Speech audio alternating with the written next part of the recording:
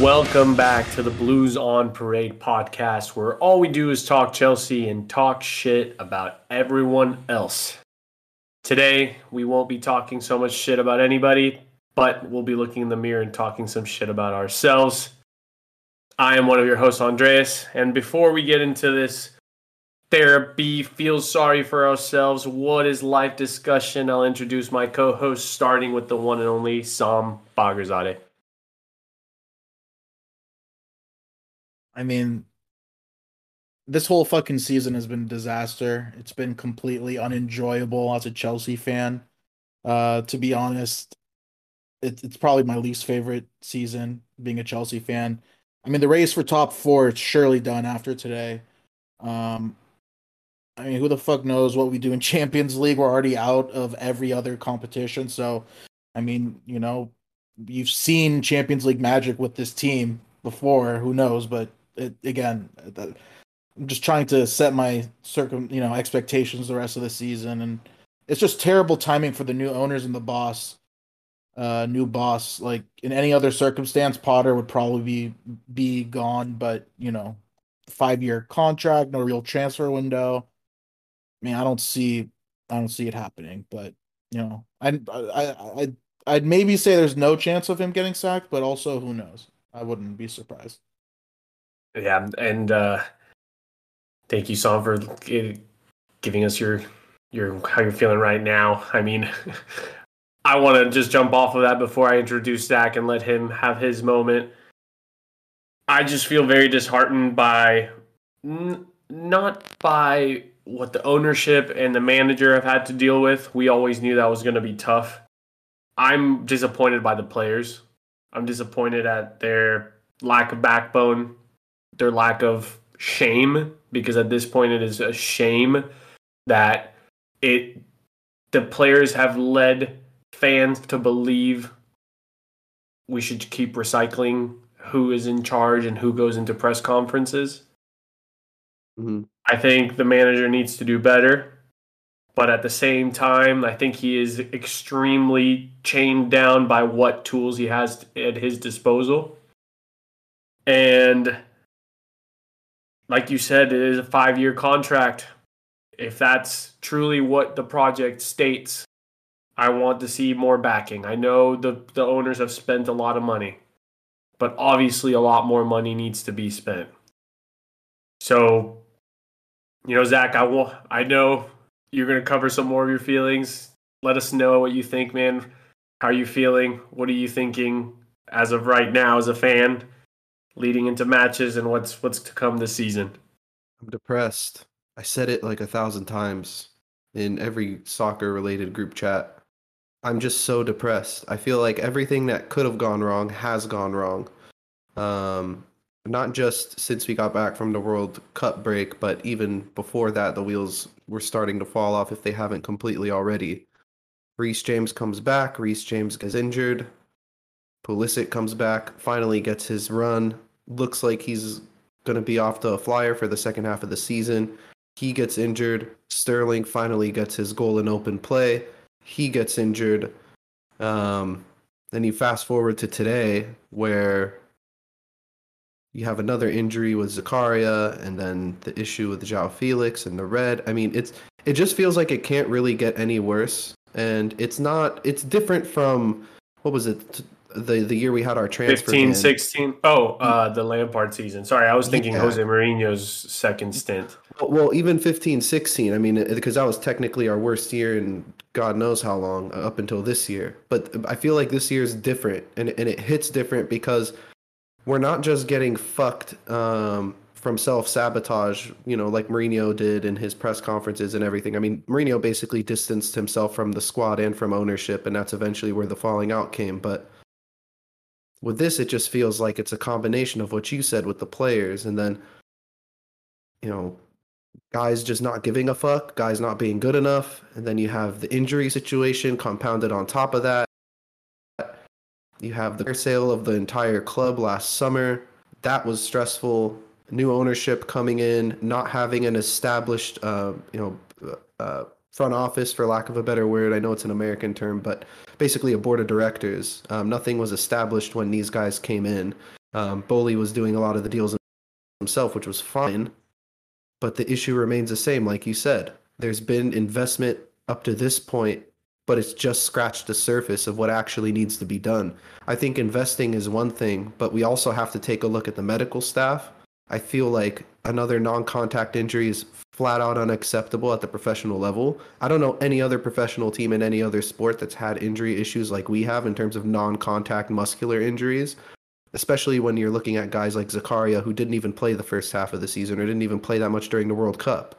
It's not like he has 1,200 minutes under his belt this season like some of the other guys do. So I'm just frustrated, man. I don't know how to feel. And I was telling my wife this while we were watching the game today. I'm just numb. As a fan, I am numb. Nothing really affects me. Nothing really moves the needle emotionally. I don't get too high or too low anymore. I am just numb. I think that's what's happening to me now. I'm getting numb to it. Like today Yeah. should have pissed me off a lot more than it should have. But the reason why it didn't is because I knew it was coming. I was so mad. You just know it. The second our win got taken out of our sails in the first half, there was just this overwhelming sense of impending doom. It was just a matter of when.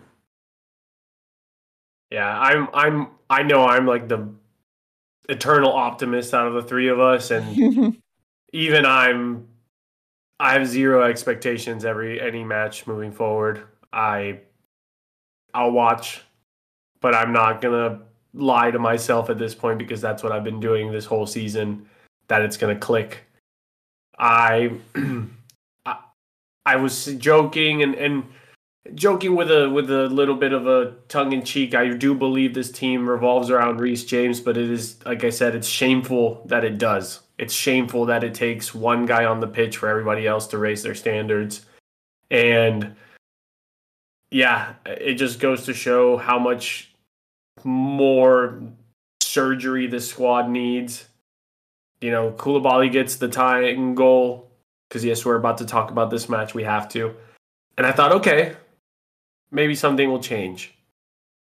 But man, it's always that 60-minute mark where shit hits the fan.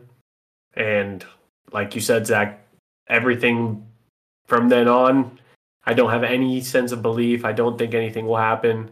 And that's kind of been the story of Chelsea for the majority, actually for all of 2022 and now at the beginning of 2023. So let's just kind of get to it. Fulham beat us 2-1 at the Cottage, Craven Cottage. And the first goal, Azpilicueta, our captain. I think that's probably the nail. What is it? What is the thing? The nail? The Final nail in the coffin. Final nail in the coffin. The man went up against who should be someone he knows front ways, backwards, upside down, however you want to say it in Willian. Seriously. The one-trick pony that is Willian. 34 and he let him do his one trick against him. And then I didn't even think of that. Force him to his weak foot. What are you doing? Oh my god, I didn't even think of that. How many times as a Chelsea fan did we see the Willian wiggle to the right foot? Yeah. How many times in this podcast did I complain that that's the only thing Willian had in his tool belt? That makes it so much worse. It's awful, and I guess I'm starting with Aspie as the talking point. The man was once the most locked down 1v1 defender in this league, and he now can't even do the basics. No closing down. He doesn't have the legs. He puts himself in a position where he needs the legs. He's not good in possession. He takes 6 extra touches instead of just recycling the ball around. This is worse than any other downfall. Like the Ivanovic downfall of that 15-16 season, if I'm not mistaken, I think it was the same year, was never this bad, Zach. The Ivanovic downfall wasn't this bad because he was actually benched. and Aspi replaced him. So I think, in a perfect world, Reece James is our first choice, and he plays every match, and we only see Aspi for the last 15 or 20, and that keeps Aspi fresher, it keeps Reece James fresh.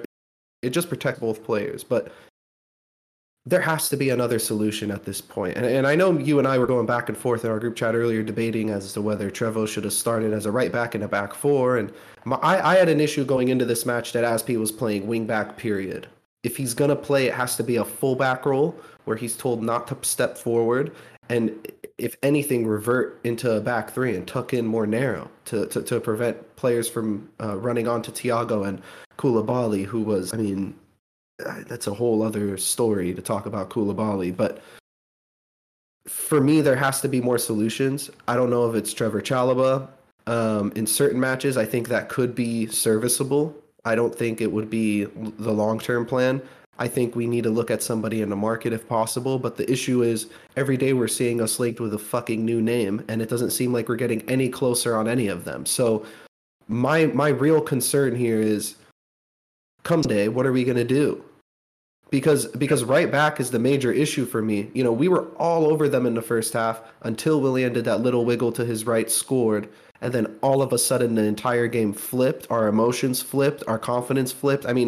It was a polar opposite of what we saw the first 15 or 20 minutes outside of, and I will say this on record because it's true, Joao Felix, Zakaria, and Thiago Silva, I thought were the only three players that looked like they gave a rat's ass today. And unfortunately, two of them couldn't even play the full 90. So... And we'll get to the good. We'll finish with the good so that it's not all gloom and doom. But Sam, going back to the Aspi conversation, to kind of allude to what Zach was saying about what we talked about off pod, I'm in the belief that shit is so bad that Aspi seems to still be what the manager thinks is the solution. That something in training at one point led him to think, okay, I'll put in Chalobah. And sure, it was Man City in the weekend. But then when the opportunity came again to play Chalobah as a right back, he opted into a back three with wing backs, which puts Aspi on the pitch, Chalobah on the pitch as well.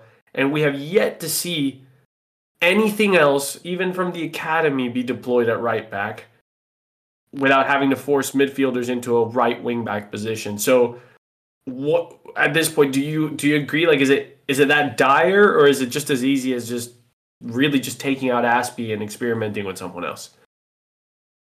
Like looking back on the Barca transfer saga over the summer, at the time I wanted to keep him, but looking back, we honestly should have let him go.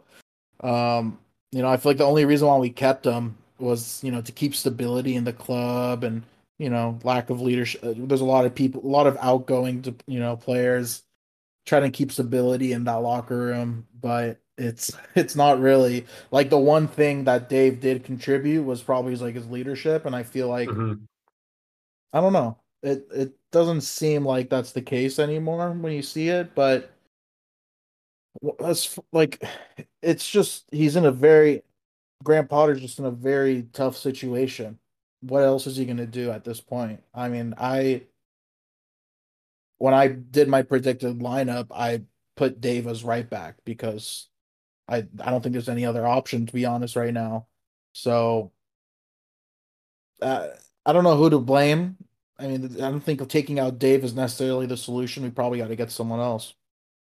Yeah, that's where it's tricky because it's really only Trevor Chalobah that could play out there. And like I said, I use the word serviceable today. I used the word serviceable carefully because you really don't know what you're going to get from him day in and day out now. Like I think today he was so bad. It was easily his worst performance in a Chelsea shirt, at least within the first team. So I almost want to say that we should just revert to that back three again and just why not just go with an attacking wing back at this point? It's not like it's going to hurt us any more than playing Dave out there. He was, and the thing is, I feel like I'm sure you guys share the same sentiment. I feel like it's a sin to talk shit about him because he's been such a loyal, reliable player for us throughout the years, and I'll always have a soft spot for him regardless. But I mean, you just kind of have to look at, if you're Potter, you have to look at it and just say like, all right, I've done this 3 or 4 times now. It hasn't worked. Let's just try something different. And I think to answer your question, Sam, Dave keeps getting into the team, not just because there's a lack of options, but I think because Potter sees in training that he's a trier. He's one of the only guys that's professional. You know, he turns up week in, week out, always gives it 100%, regardless of how we're playing. Not saying that should deserve a trophy or a participation medal, but I mean, maybe that's what Potter's seeing. I don't know. We'll get into what we think should come next in a little bit, but you mentioned Chalobah not doing great. And honestly, I'll go ahead and tie in Koulibaly in there as well, because outside of Thiago Silva, both of them were liabilities. Fulham targeted the wide spaces all game, and we were honestly lucky not to have lost by a third goal or fourth at the end, because all they were doing were spamming crosses from out wide, and they were getting good chances from width. Chalobah and Koulibaly, they were out of position. They couldn't complete passes. Dumb headers backwards. It just was not pretty from the two of them. It had me wishing that Badiashile has been here for weeks just to force Benoit in there. I don't even know if the kid speaks a lick of English or if he's even had more than 2 training sessions, but it was awful. So what did you think of those two guys today? I mean, do you think Joao Felix speaks English?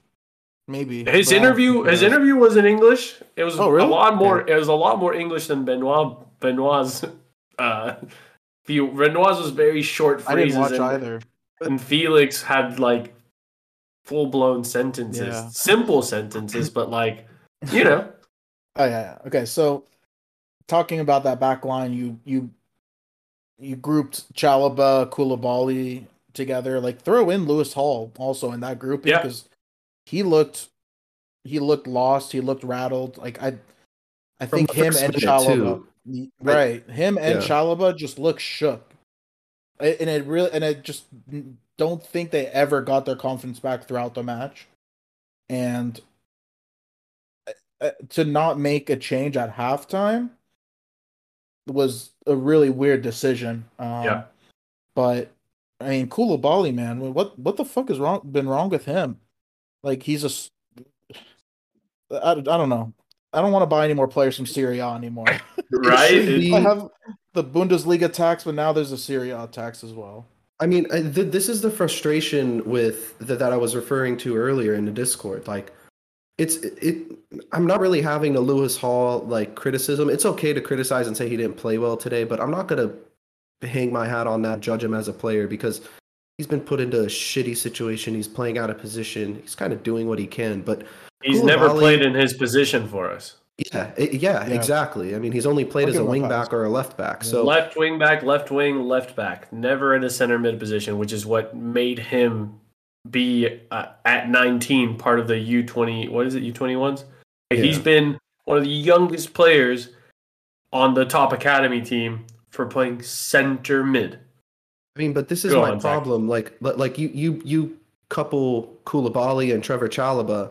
I want to couple Koulibaly in with all of the other full-fledged internationals that have been around the game and been around professional football for the better part of 10 years. I'm talking guys like Kovacic. We already talked about guys like Azpilicueta. I mean, you can even look at the other players that are capped for their national teams that played today, like Mason Mount. Kai Havertz is a good example. I mean, what's frustrating to me is, and Koulibaly is case in point of this, these are guys that when they step into the national team pictures, they're fucking phenomenal. Koulibaly's the captain of Senegal. He scored in the World Cup. He had a great tournament. Same thing with Kovacic. We talked about Kovacic in our World Cup pod. Kovacic had one of the most underrated World Cup performances in recent memory, from a non-flashy player, right? And Kai Havertz had a decent World Cup for Germany, scored 2 goals in their last game. I know they didn't advance, but he's good for his country. That's the thing that's frustrating for me, is like they come into Chelsea and it's like they're completely different players. It's like they've almost been stripped of their God-given talent, and a bunch of imposters just decided to show up.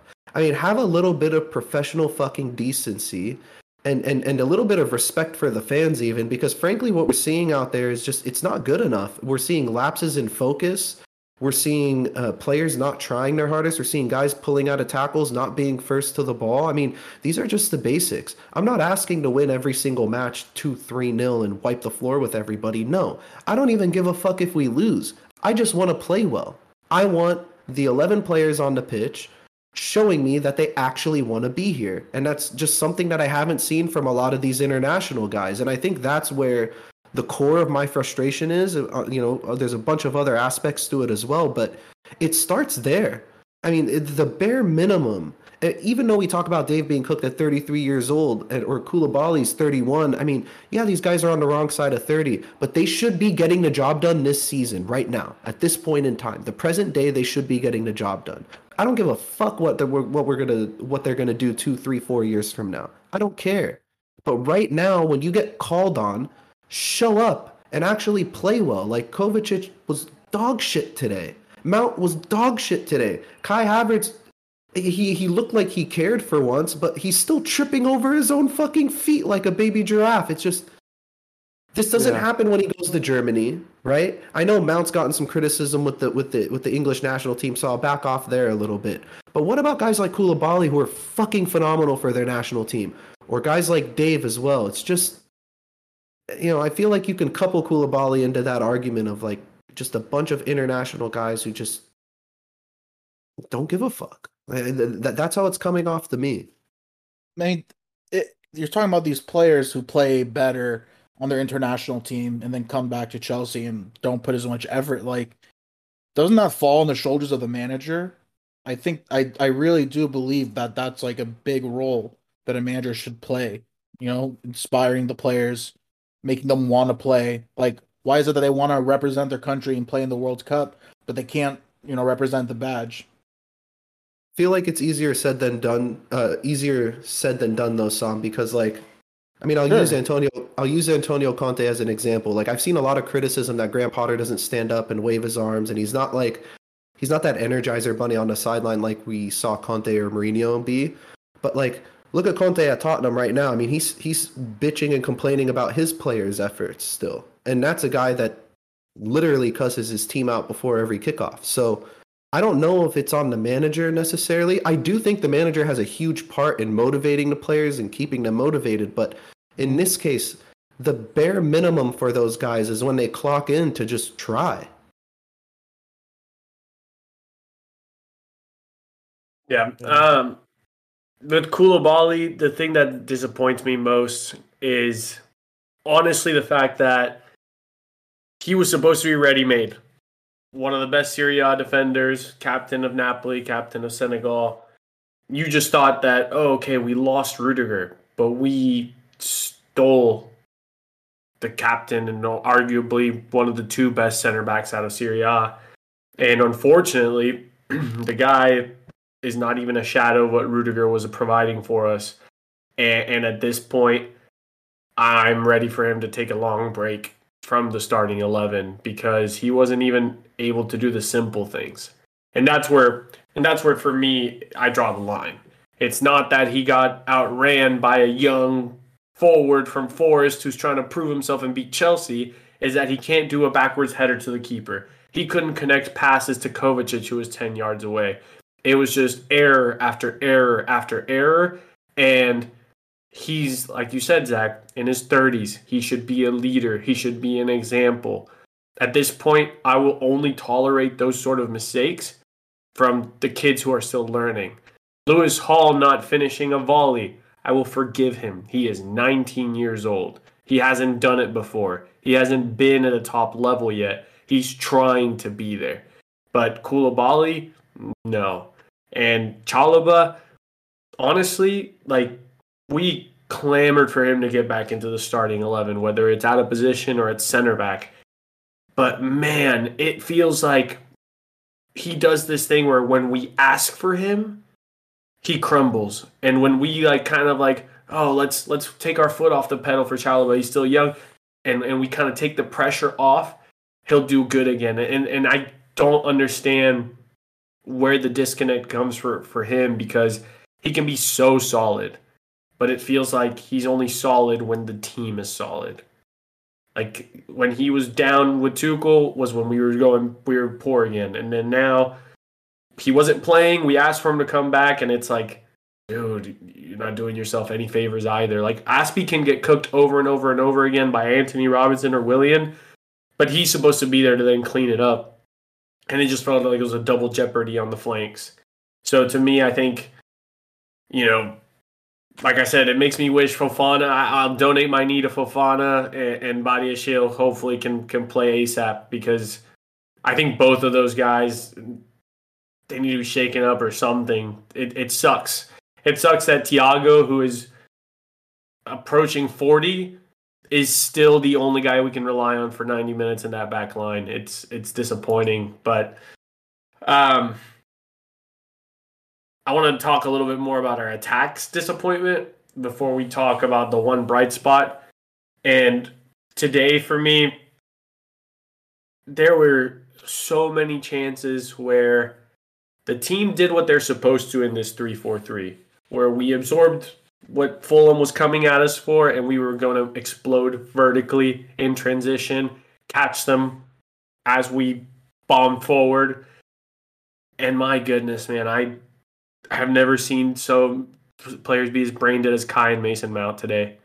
There was time after time where the new guy, João Felix, who we will get into details in a second, was making the run, was laying it off when he had to, getting open again, making runs to allow them to dribble into space.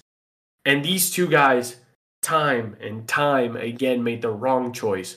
Dribbled instead of passed. Passed in a crazy direction instead of the easy pass or to the open guy that somebody else made a run for. These are guys who have been in this system now for 3 years. The 3-4-3 should not be foreign to them. Playing Fulham at at the Cottage should not be foreign to them. Yet, these two guys have regressed so much when these two names should be the building blocks on this team. I don't know what you guys made of today's performance from Kai and Mason Mount, but at this point, Kai, I don't think he'll be a Premier League fit, even though he's 23, and I've been wanting to give him time over and over and over again. And I've gotten to the point where Mason Mount is never going to be a 10. I stand very firm on both of those things after today's match. Mount is not an advanced playmaker, and Kai Havertz is not cut for this league. Super talented, not cut for this league. Zach. Yeah, we need to sell Kai. I'm done. I'm absolutely over it in every way, shape, and form. He's had so many opportunities to sort of will us through some games and will us through difficult periods, which strikers are supposed to do, which star players. And that's why you spend 70+ million on a guy. So when your team decides to play like shit one day, he'll nick you the odd goal or get you the odd assist, get you over the line. And he's only won us the Champions League final and hasn't done shit since then. I don't have a single core memory of him since the Champions League final. When it comes to Mason Mount, I'm a little bit more concerned because there's a really, really nasty rhetoric around him right now, just in terms of the Chelsea fans. It seems to be very bipolar in terms of half the fans love him and half the fans absolutely hate him. I'm not down on the guy, but I'm at the point now where, Andy, like you, I don't think he's a 10, but I'll go one step further. I think he needs some protecting from the manager at this point. To just keep playing him out there is only going to make him worse. It's only going to kill his confidence more. And I feel like the same thing happened to Koulibaly, where he came back from the World Cup, has been forced to play these heavy minutes. And then, you suffer 3 or 4 heavy defeats in a row and you're starting all those matches. It's not going to weigh well on your conscience or on your mental going into the next one. And I think Mount is starting to creep into that territory of he visibly looks uncomfortable. He visibly lacks the confidence that he had the last year or 2 years. And maybe it's time to take a look at him and say, okay, until we get a functioning midfield or midfield pairing or whatever you want to call it going, at least establish an identity before we bring him back into the fold. Because just like Kai, he's not the kind of guy that's going to will you through games if the rest of the team is playing like shit. He's not going to split a couple defenders with a line-breaking pass. He's not going to stick one in the top corner from 35 yards out. Mason Mount functions better when there's a team and a system around him that he can sort of fit into. He can't have that. He can't be the focal point of it himself, which I think he's being asked to do, especially when we went down to 10 men. So I don't know, man.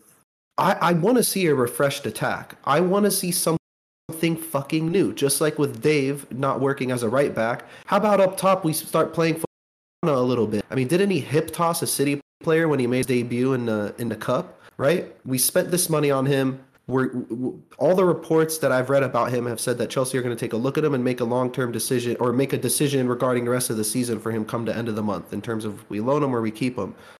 Keep him. Keep him on the team, give him some playing time, and not playing time in the sense of 30 minutes at the end of the match or 20 minutes. Give him 3, 4, 5 matches. Let him have a consistent run out and actually see what he can offer us for once. I mean, that's just one name that's out there. The other one that's glaringly obvious, and this is the name I would have started over Aspi today, was Chukwuemeka. I would have went with a back four and thrown Chuka into the attack to help support Kai and Joao Felix, which, again, when he came on today, he looks the guy looks like he's hungry.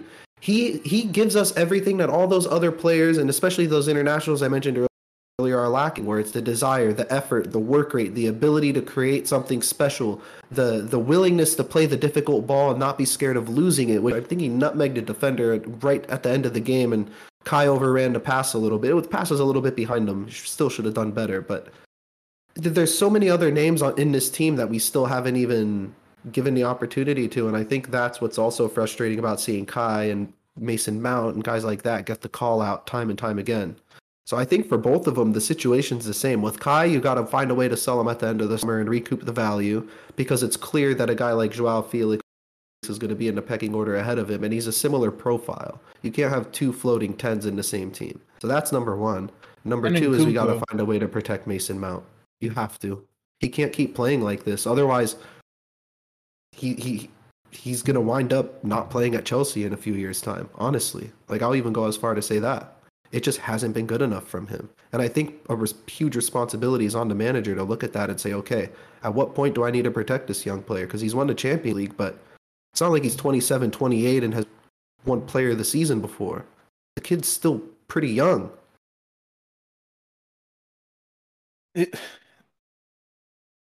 Okay, so with Mason Mount,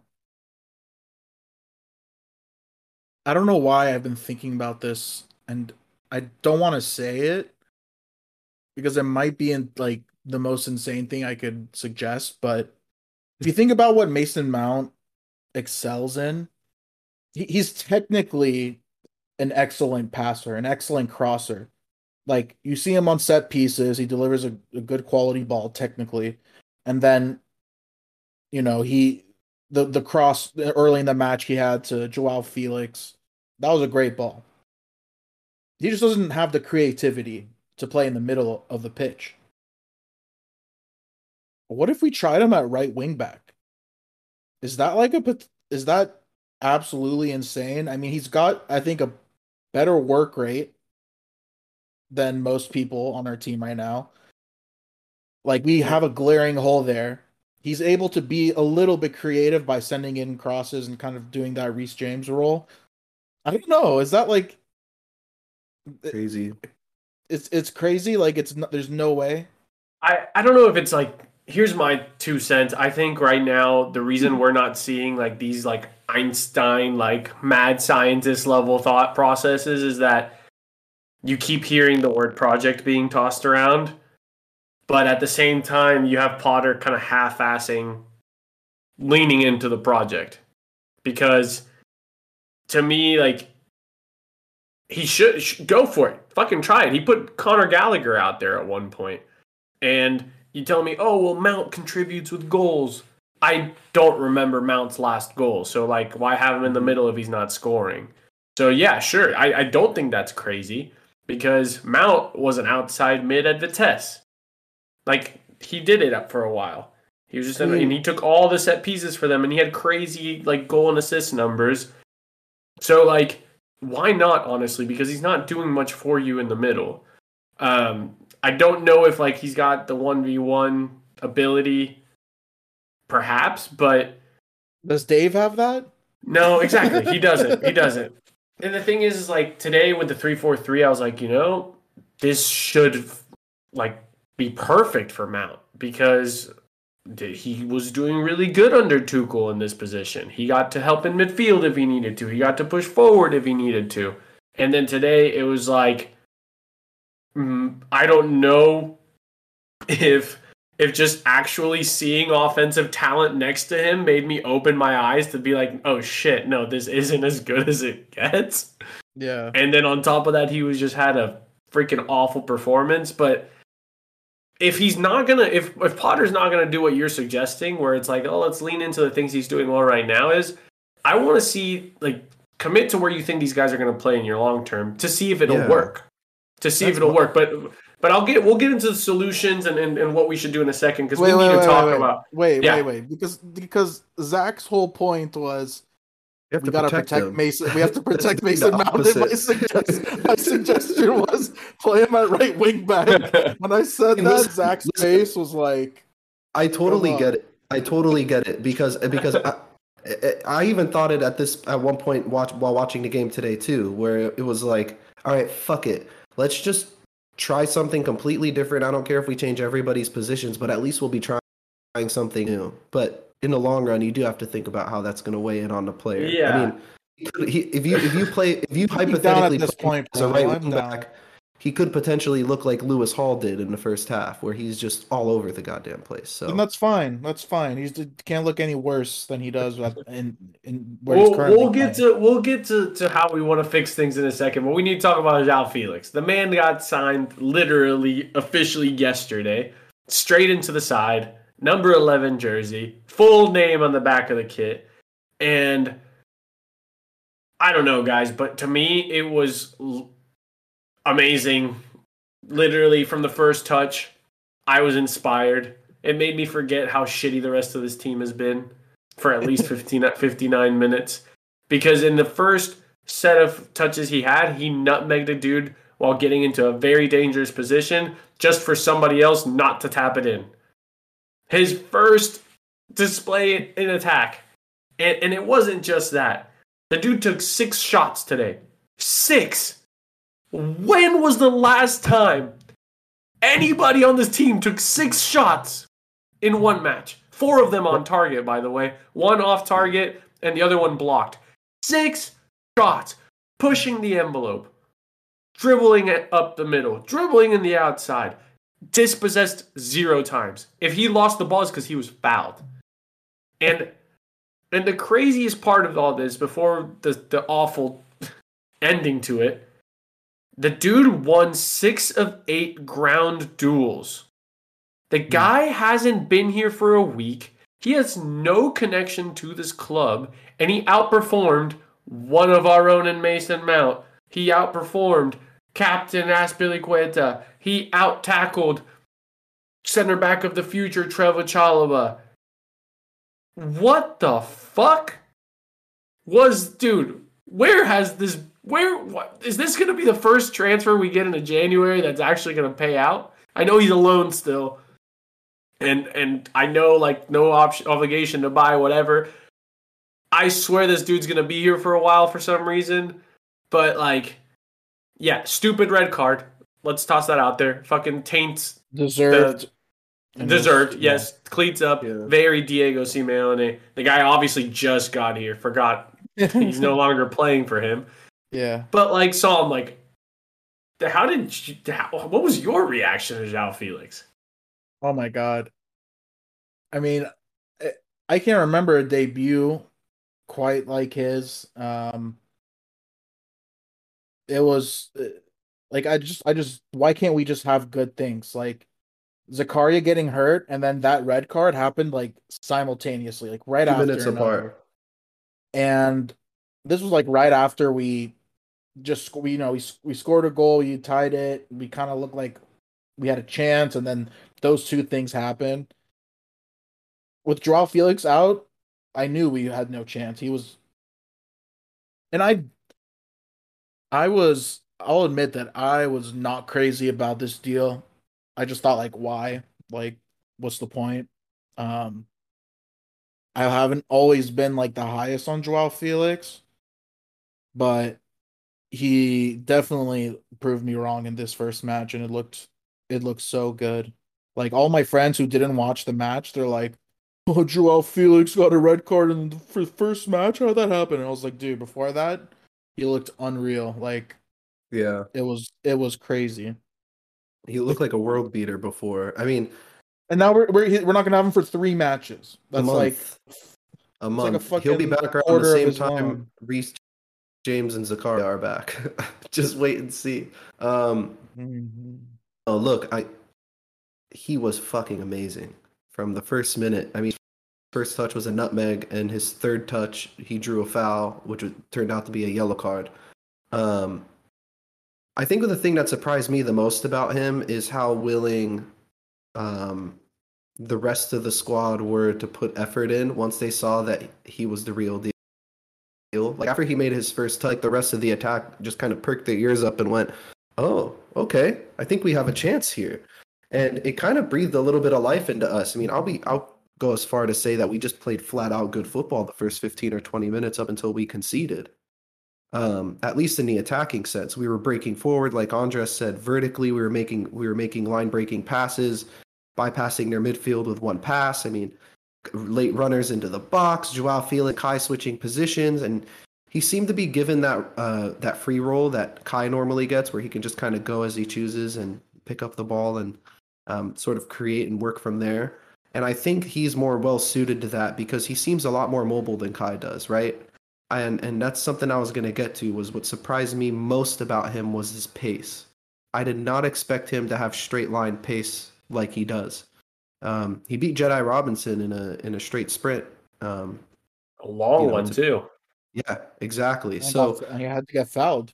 yeah, and he got fouled. So a part of me, I'm gonna be honest, felt like he was gonna be a Portuguese Kai Havertz because they do have a similar profile in terms of what they can offer to the team. But I think the difference between the two is Joao Felix is a lot more motivated, and I think Joao Felix he just seems like he's more polished at this point than Kai is. I'm also going to add something that I don't know if this is a hot take or not. Y'all can stop me, but when you think of German players, right? The stereotypical good elite German player is not a flashy twinkle toes kind of guy, right? Like it's not this tough guy. right. It's German engineering, efficient, tough, consistent. That's what you think of when you think of German greats. But when you think of Portuguese greats, obviously you've got Ronaldo at the top, but your Figo, your Rui Costa, your Deco. None of these dudes were crazy buff, but they had that fight, that bite, and it comes like I almost think that's almost cultural to what their brand of football is. So on paper and on video, you see Joao Felix and Kai Havertz, like you said, Zach, where it's very like the passing, the movement, the off the ball movement to get into the scoring positions. But I think Joao Felix adds that almost cultural to his like where it's like he is from this sort of brand of football and he epitomizes it, while Kai is almost like this out of the mold for Germans and honestly coming at the worst time for German football. So like it's almost like sure, visually on YouTube you see similar things, but then you see it simultaneous and you see the difference, right? Like Joao, sure, like Kai should be motivated. Why shouldn't he be? Like Joao Felix doesn't know the guys around him, and he was making other people look good. He made Kai look good at certain times. He made Mason Mount look good at certain times. But then, whenever we needed them to look their best, they missed him time and time again. So it's just crazy, man. I just think like in one match, I can already tell you that Joao Felix is going to have a lot more fight than when Kai just picks and chooses to be a shithouse player. This just also makes me sad because when you look at the way Joao Felix plays, he's crying out for just a pure-blooded goal scorer, just a natural-born killer up top to play next to him that he can just feed, right? It makes me that much more sad that Armando Broja's out. Oh my goodness, you took the words out of my mouth, man.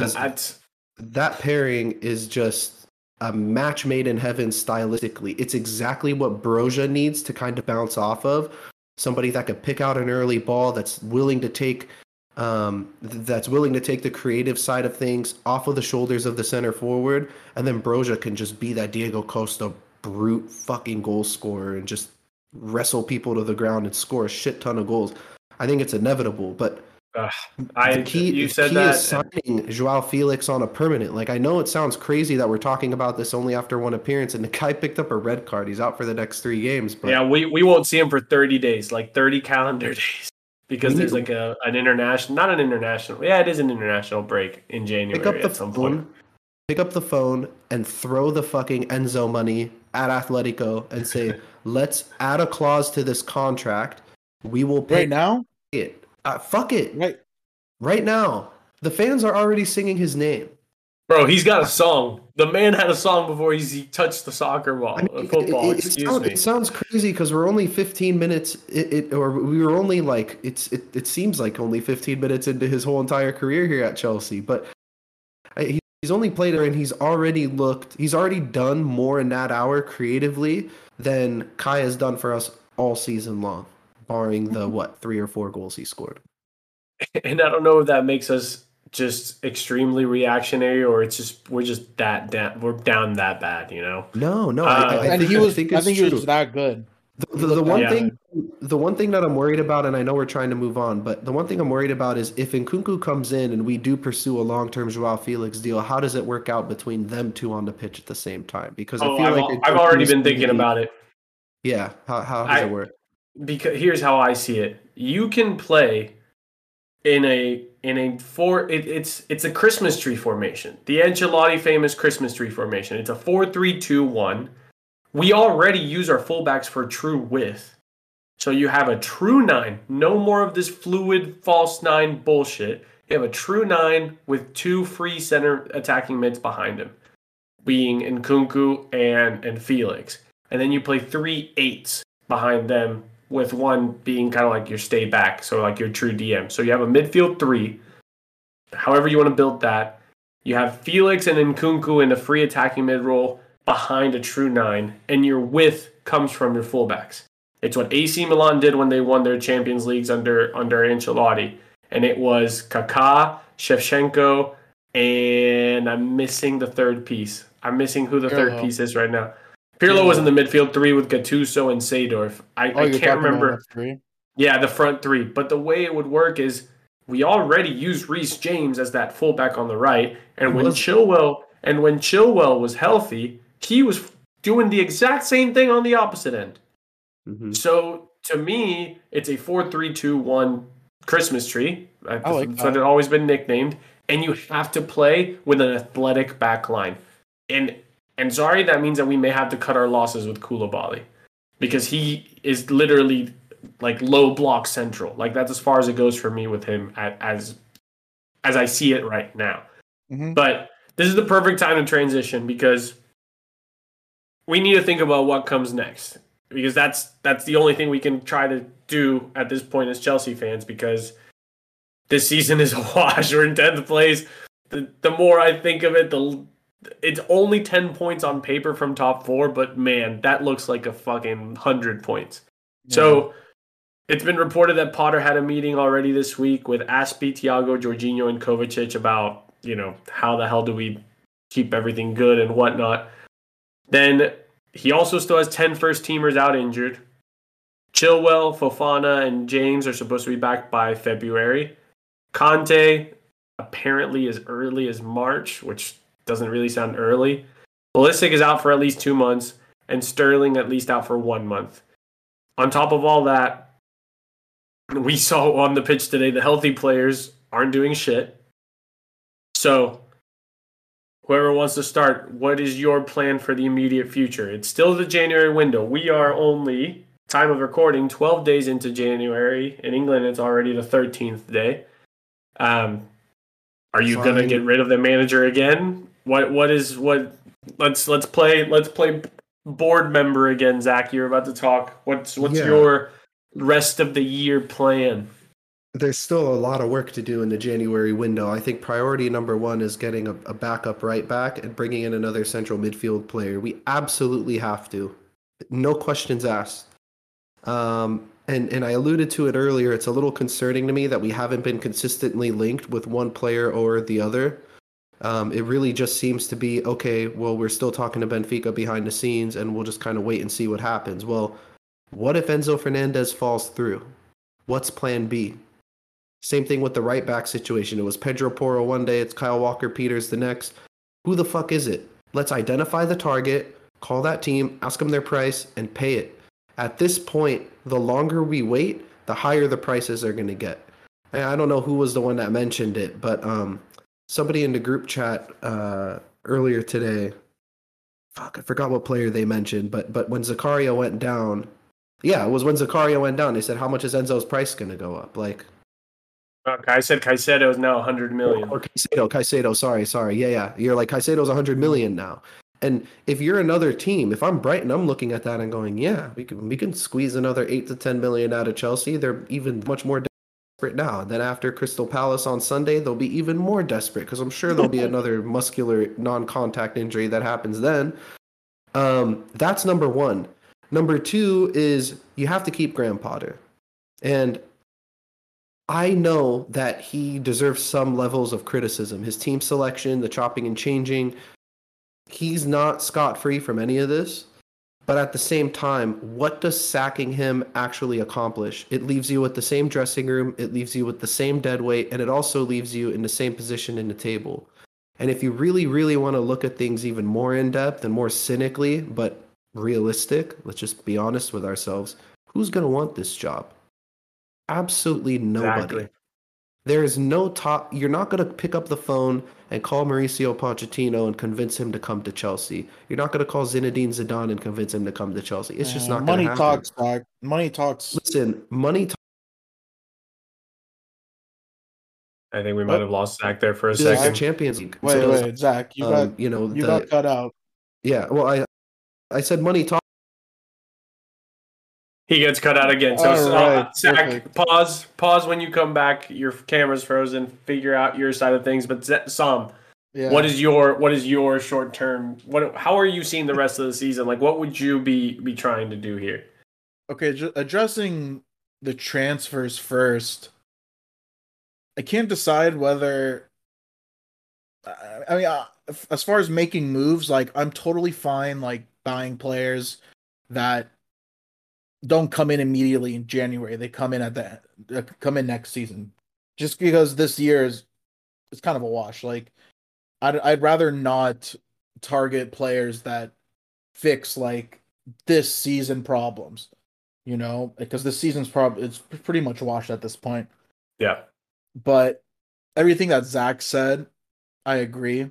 I as far as like who we should be targeting, but the whole Graham Potter thing, I said this when I started. It's in any other situation, Graham Potter would be out based on these results. I mean, 3 losses in a row. He's like, if you look at our form, it's like loss, win, draw, loss. But the circumstance of it being a 5-year deal that we just signed him to, there's already a lot of instability, new owner. We had sacked, Thomas Tuchel, a guy who won us a Champions League trophy. It's not a good look. You say we're trying to change the way we do business, in that we don't want to go on this manager cycle, like, just like a circus, whatever it's called, carousel. That's the word I'm trying to think of. Yeah. Where you give them a year and a half less in some cases, and you find someone new. So, you've already committed to that. You don't want to go back on your word if you're the owners. But I don't know. There's not a whole lot that convinces me that Graham Potter is the right guy. Like it's not like I'm not seeing the vision, I guess. I'm not saying that he should be sacked, but if there were like individual things I could identify specifically while watching this Chelsea game, that it's like, oh, X looks a lot better under Graham Potter, I don't know. I haven't seen it yet. I think, and here's my like rebuttal to that. I think we're used to if a new manager comes midway through the season, they're just let's see how can I fix everything immediately for the now. Thomas Tuchel played the most conservative football we've seen in a long time. Those first 6 months worked out to his advantage, right? We frustrated the hell out of teams. We were winning 1-0s left and right. It wasn't enjoyable, but he got the results. When Gus Hiddink would take over, he would go back to the 4-2-3-1 and defend a shit ton. And then every other interim manager it would come in, find a quick fix, but it would get more boring. Just iron out results one time here, one time there. And then you got Potter, who's been told, hey, it's a project. And so he has to come in and he's trying to implement things as the ship is sinking. So I think that's where we haven't seen it. But there was times in this match where it looked good. There was times in his first 9-10 games where things looked good when things were healthy. So I think it's impossible to say, oh, we don't know what the vision is, because he didn't get a preseason. Sarri came in during the summer, and after a full camp, Sarri ball was there from day one. Lampard had his summer. We knew Lampard wanted to play this open possession style 4-2-3-1, 4-3-3 sort of thing. Tuchel gets a summer, and when everybody was healthy last summer, it started looking really good as an expansive 3-4-3. So I think, for one, like people really underestimate what months of work without matches and just repetition can do. And on top of that, these aren't his guys. Like, I think everyone thinks it's such a cop-out, but in reality is every other manager we've had has had the chance to bring people in, or they've had the time to think for whole summer how they want to approach this group of people. He's had to do it on the fly with the pressure of being Chelsea football, and it's on top of that, Champions League was happening midweek, and on top of that, the easy matches where he could have experimented, which are usually the League Cup and the FA Cup, we drew Man City twice. So those experimental matches don't get to exist for him either. Now, you see, hold on, Andrea, sorry. Yeah. Right now, what you're giving me are reasons to not sack him. And I totally agree. I agree. But what I'm saying is, I haven't seen anything that makes me believe that he is the guy.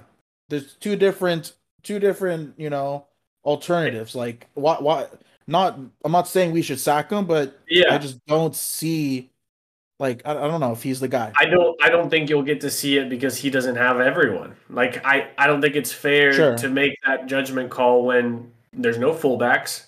The center back situation is a total mess. We still have, as much as we loved Kepa's rise in form, he's still Kepa. We've seen it now for 3-4 matches now in a row. It's still Kepa. And Mendy had surgery, and Mendy's been a shit show too. Like, our best 11 hasn't existed consistently enough for me to think like, oh, let me see what he can do. And that's why I guess I'm saying all these reasons not to sack him, because I'm waiting for the chance for him to have all his toys ready for him to see how he wants to play. But Zach, I know you've been itching to pitch into this. Yeah, I mean, I don't have a quick fix solution to seeing what Potter can offer to answer your question, Sam, but I do have an idea. And it's kind of reinforcing what we talked about earlier. I feel like Potter's the identity that he wants to kind of impose on this team and establish in this team for the future is only going to come if he's actually leaning in and utilizing the guys that are going to be here in the future. You know, playing Azpilicueta, who's not going to be here in a year, is not going to help. Playing guys like Koulibaly when he's not in form and Kovacic when he's not in form. I mean, to be honest, both of those guys look like they have one foot out the door anyways. Jorginho's another one. I mean, if you lean in and you actually play some of the younger players, yes, this is a call for youth, but just the guys that are going to be more committed to the actual footballing philosophy itself, then we might be able to start seeing, oh, okay, this is how we want to build out of the back. This is how we're going to create our attacks. This is how we're going to counter. This is how we're going to press. And I think it's difficult to do right now because you have a mishmash group of players that half of them are invested in the project and half of them aren't. And you're never going to be able to impose a footballing identity if that's the case. It's just a matter of finding that right balance of players and picking and choosing, okay, who's going to do exactly what I tell them? Who's going to execute the game plan to the T? Not a matter of, all right, let me just get my best 11 names out there, which I feel like that's kind of what he's been doing as of late. I mean, I'm just not going to bullshit. I feel like as of late, it's just kind of Bobby, our friend Bobby used the term divine intervention as opposed to whoever's healthy, he's going to pick the best 11 names out of those healthy guys. It shouldn't be that way anymore. Pick the guys that are going to execute your game plan. Pick the guys that fit the system and profile that you want to play and how you want to play, and start playing them week in and week out, regardless of their form, regardless of if we're losing games or winning games. That's the real growing pains. The thing that pisses everybody off right now is that, like, this isn't real growing pains because we're still seeing the old guard do the same things that they've been doing wrong for the last 6 months. It's really going to be growing pains when we have Badiashile out there, when we have Fofana out there, when Joao Felix gets an extended run, when we're playing guys like Chukwuemeka and Lewis Hall. And, if we had a healthy Broja, Amari Hutchinson, guys like that need to be getting the playing time and be getting opportunities. Even Conor Gallagher, for example. It's not a quick fix, but maybe that's a way that we could start to see the identity. And that's where the criticism on Potter comes in, because he hasn't leaned into this whole rebuild, even though he's supposedly been reinforced multiple times by Eghbali that his position's going to be safe by come the end of the season, regardless of where we're at in the table. So if that's the case, then fuck it. We're not making the Champions League this year or next season. Unless right? we win it all. Unless we win it all. We're out of 2 cup competitions. So why don't we just use the league as the opportunity to get guys playing time, get them experience, let them make their stupid ass mistakes that they're going to make as young players this year, and go into next season fresh, clean slate. And then hopefully by that time in the summer window, we'll also be able to clear out more deadwood and bring in more guys that are going to be invested in the project. That's just the thought. Yeah, no, and I get the thought, and I hate to continue to be a gray cloud because I've really hit rock bottom here, but I think you can play the youth guys.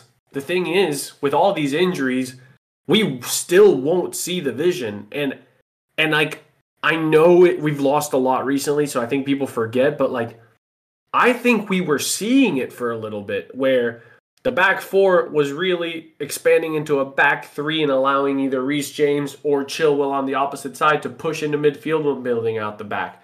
We were seeing a lot more vertical runs from our midfielders past the front three. Like, we saw those things for a while. Now, fast forward to today and all these injuries happen. And sure, let's see the kids, right? Let's put these kids that are going to be here and limit the amount of guys that you're trying to move out. But even that flexibility is gone. Because now Zakaria is out too.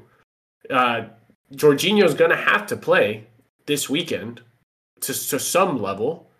Yeah. Like, so now I think we're not seeing shit because now Graham Potter has to put enough bodies out there. That's the only reason I think the 3-4-3 came out this weekend. And I talked about it even in the group text. I was like, I think we're going to have to see the 3-4-3. And then I tried talking myself out. But I think that's why there's no vision right now, because we are so like shallow in terms of depth that now we just have to put things out there. Yeah, Sam. It's so tough to like make that like officially just go all in on that decision to say fuck this season. Let's just play everyone, because it really does slow down the rebuild process when you don't get top 4. Because if you're trying to attract high level talent in the summer, it's going to be a lot harder to convince them to come to you when you're going to have a year off minimum playing in Champions League. That's they want that. So I guess I understand it, like why he hasn't officially done that yet. Like just playing the young guys, trying to figure it out, trying to play the best 11.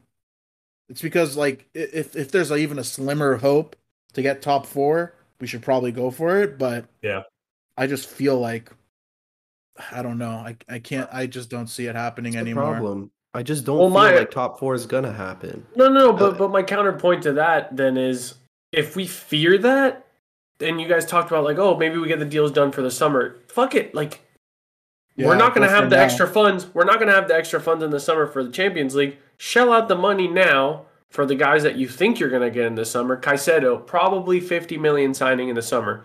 Pay the 70 million, get him here. You're not going to get Declan Rice across the line into January if you're even targeting him still. But like the Enzo deal, I'll keep going back to that one. It's 120. That's what they want. That's what they're asking for.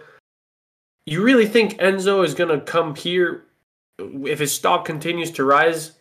If we're not in Champions League, it'll be tougher to sell that to him. yeah. And Kunku, that deal is done, right? In a weird, twisted way, his injury is helping us keep him attracted to Chelsea because people might not want to take a risk on a guy that's coming off a big injury. But let's say we are on a trajectory where the Champions League is not a thing. Get the deals done now. Bring them in now and have the growing pains with the new puzzle pieces now. The issue that still comes with that is, unfortunately for us, this squad doesn't have movable assets for January. So again, we are stuck between a rock and a hard place because, for example, Aubameyang, unmotivated, wants to go back to Barcelona. Perhaps even that move can't go even on a free because of some sort of registration rules. Ziyech, we know he doesn't want to be here, but we also want to have some value in that signing. So it's like we have all these things that are just log jams, and we want to make the change, but we can't get that change now. And to go back to what I was saying earlier, outside of the signings, sure, you play the young players, but then if you play all the young players, you have the issue that you don't get the right profiles on the pitch together. Chukwuemeka is a progressive dribbler. Mount is a progressive dribbler. No Zakaria, there's no DM in that midfield three. Now we go to Amari Hutchinson. Amari Hutchinson is a left-footed player. He can be on the right wing. Great. We don't have anybody on the left wing at this point. Fofana can play striker. Cool. Play him there. Badiashile, center back. Great. Wesley Fofana, center back. Great. Who the fuck is playing right back if Reece James is hurt? Like, so then you sure play all the young kids, let them struggle, but then they can't even be the ones that put out the vision because we don't have all the puzzle pieces for the vision. So to me, it's just what do you do next? You try your best in January to get the pieces that you were going to get in the summer, even if it's at a 20 million plus, like an extra 20 million cost, because you need to start building next year now. Because it's already a wash. We've already discussed it. Our best case scenario, we play in fucking Kazakhstan and then we jump over to fucking Kosovo and we're playing in the whatever conference league, whatever the newest European competition is. And then we'll really be the first fucking team to win it all. And that's fucking shameful that I'm even saying that. So what comes next? Patience. Honestly. Like, I'm not asking everyone else to be as like up on Potter as we are, but he's not going anywhere. There is zero chance this ownership is going to bite the bullet and fire manager and be on manager number 3 before one full year under Potter, before they can even get him the players he wants to do what he's kind of even trying to do, the things that we saw a little bit of before the World Cup. So I said it before, I'll say it again. You have to wait till the end of next season. Right now, you're not going to see enough.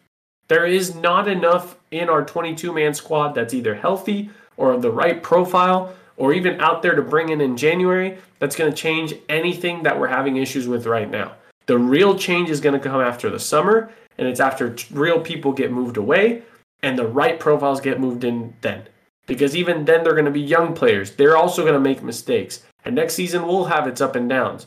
But at least then, when everyone's healthy and we get a fresh start, we may see that style, the building blocks of what Potter ball is going to look like. Then we can judge, is this guy cut to get us back into top 4 and keep us there? Because this season ain't it. Tuchel was already struggling to even get results. And then the injuries on top of that happened. Could you imagine Thomas Tuchel with this broken-ass squad right now? Mount would be playing right wing back. Son would be getting his wish. Let's go. Yeah. Mount at right wing back. Pulisic on crutches at left wing back. Like, dude, Mendy with a broken hand still in goal. Like, think. People need to think. It's ugly. It's gonna stay ugly. And I hate to like put it that way and come to terms with it because I hate it because I want to see success. But it ain't happening this season. This season, everything that could have gone wrong has gone wrong. And some. So to me, patience. Patience and like pray to God that we don't rush back these guys from injury. There's no point at this time period to rush any of our main contributors back into the first 11.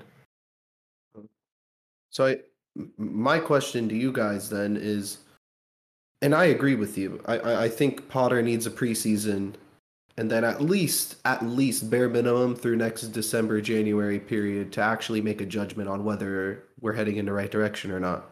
What's the time frame for you guys? I mean, let's say results keep going down the shitter. Are we going to be having the same conversation every week if we keep losing games?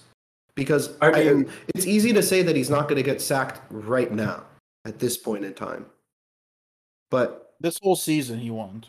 I just don't see the point. I don't see the point. Yeah. Like this team is so broken, man. Like and not broken like the individual players. I just don't think they click. And I've said this before. Like Kovacic, fantastic World Cup. Guess what? The Croatia 11, they make sense as an 11. Jorginho in Italy makes sense in his 11 for Italy. Like we talked about, like why are they so good in their country?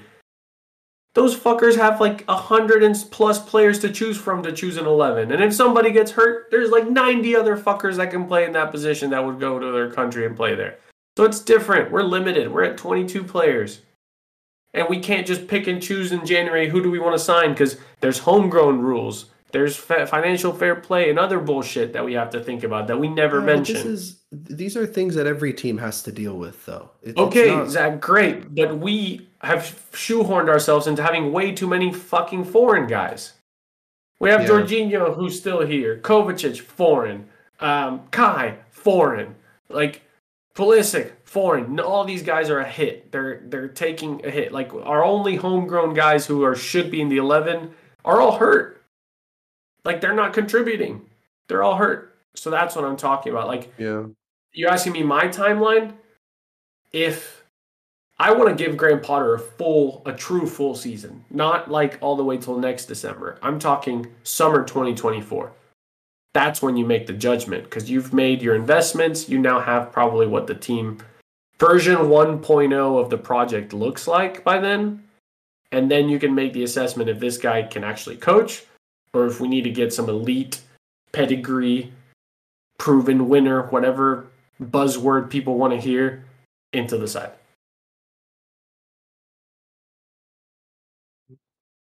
Depressing, man.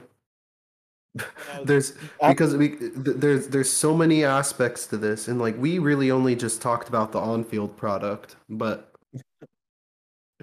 there's a lot more to this. It's like an onion. The more you're peeling back the layers. After this match, I was really pissed off, and I pretty much I got on my notes app and I made a list. I titled it "List of Shit That Went Wrong with Chelsea Today," but it's a lot more than just today. And the amount of words that are in all caps in this is hilarious. Just like that means I was yelling while I was typing. And like two of the points that I wrote about, just to show how stupid this season is, our 60 million pound left back Cucurella benched for an 18-year-old kid. That transfer is looking worse and worse just every day, and I honestly didn't like it from day one. So that's something I'll give myself credit for not being high on this move. I thought it was ridiculous business at the time, not really like a position of need and just an insane amount of money. The crazy thing is, this is before we got Potter. And then he joined him mid-season. He's the guy who actually played under Graham Potter. He flourished under him. But he's getting benched for an 18-year-old. That's insane to me. And the other point with Kepa, I mean, another pretty much, I'll give him like 90% of blame for that second goal.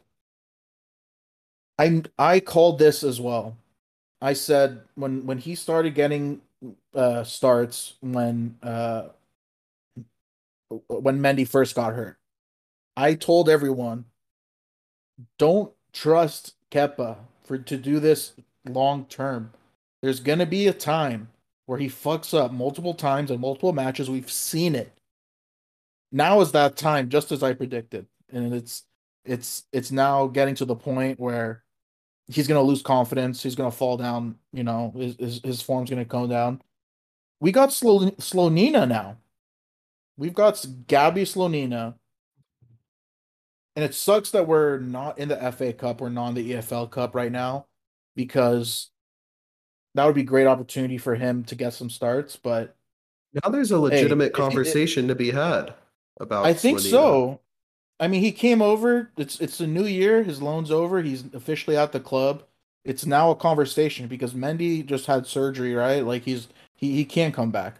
So I don't know. Like I would love to see him start against Crystal Palace this weekend, but like I doubt it'll happen. But I do agree. I think like it goes back to the point that we've been making all pod, where it's like if it's not working in a particular position, try something new. And goalkeeper is just it's a disaster because Kepa's reverted to the Kepa of old, the one who is completely incapable of reading the flight path of a ball. I also want to point out that Chalobah was doing awful marking on that. But again, his game today was just awful. Kepa's been bad now for a few matches. 19 other goalkeepers in the Premier League come out and either claim that ball or punch it. yeah. We don't have any of those 19. But Sam, you mentioned Palace. You mentioned potentially moving in a keeper. I don't want to waste our time talking about what Palace is doing because I think at this point it doesn't matter what the other team is doing against us. They're just showing up and something good's going to happen to them. So what are you like at this point? Like, what are you hoping for from Chelsea? Because unfortunately, João Felix is out for the next 3 Premier League matches. I said Slonina. I want to see that. Give me Badiashile. Give me Thiago Silva. Yeah. Oh. I think Cucurella needs to come back in. I think we need a. He I needs think having to. It's not even a choice. Yeah, I mean, yeah, Cucurella has to play next to Badiashile. Dare I say it? I mean, I don't know who plays at right back. I don't want Dave Mason out there. Mount. I don't know, man. Here's the thing. All I want to see, and I'm not gonna sit here and try to predict the team because who knows what happens between now and Sunday. But Yeah. all I know is that I want to see something different, a different group of players. I'd love to see Fofana. I'd love to see Chukwuemeka get a start. I won't mind at all seeing Havertz and Mount benched. Just give us a new look. Give us a new something refreshing. You know, it doesn't even have to work. Just show us that you're willing to try to just throw the kitchen sink at it and see what sticks. In the spirit of that sort of hope, I have a weird feeling that we're going to see an even weirder 3 at the back. I think we'll see one of those where it's like a 3-3-3-1. And at this point, I think we're going to see one of Chalobah or Koulibaly one more time. But I do think Badiashile will get the nod with Thiago Silva, obviously, his hand, like centering all that. Maybe you'll see it to where it's Ziyech at wingback, but he's not really a wingback. Kind of like what we did with Sterling a couple times in like the first 2 matches under Potter, with Cucurella on the other side staying put. And then I don't know, maybe it'll be something along the lines of Jorginho has to play, Kovacic, Mount, Chukwuemeka, and Fofana. Hopefully Fofana gets the nod too. Just try to hammer it down. Quit trying to go all flowy up top and give Ziyech an actual target man in the box to maybe poke something in. Again, I'm not very positive on this match. I just want to see some fight, man. I just want to see 90 minutes of fight and hopefully not another guy going down with an injury. So, you guys have any other things you'd like to add at this point? Is there any light at the end of this tunnel yet? Not yet. Man, no, I've been pissed off all day. It really ruined my day. It's been a tough season. It's gonna probably continue going that way. So, no more expectations, guys. No more expectations for this team. You know, there's only the saddest thing is to be sad and alone during times like this. So try to at least be sad and be sad with other people this Sunday. So if you have a local Chelsea fans supporting club or people that you know that are going to watch the match, try to go hang out with some friends. It'll be a lot less depressing. I know I'm going to try to make it out to the Houston crew downtown because I can't sit here in my living room for 90 minutes alone. So with that, honestly, if you've listened to this point, let us know what you think. Tweet us at Blues on Parade. Give us your full-blown vent session, whether you still believe in the project, whether you think it's time to scrap it, what sort of players you think should be out there. We want to know. We're open to it. But yeah, guys, if you have any light to give us that might be at the end of the tunnel to turn our frowns upside down, we're willing to listen. But that's about it, guys. I'll say it very, very timidly, but keep the blue flag flying high.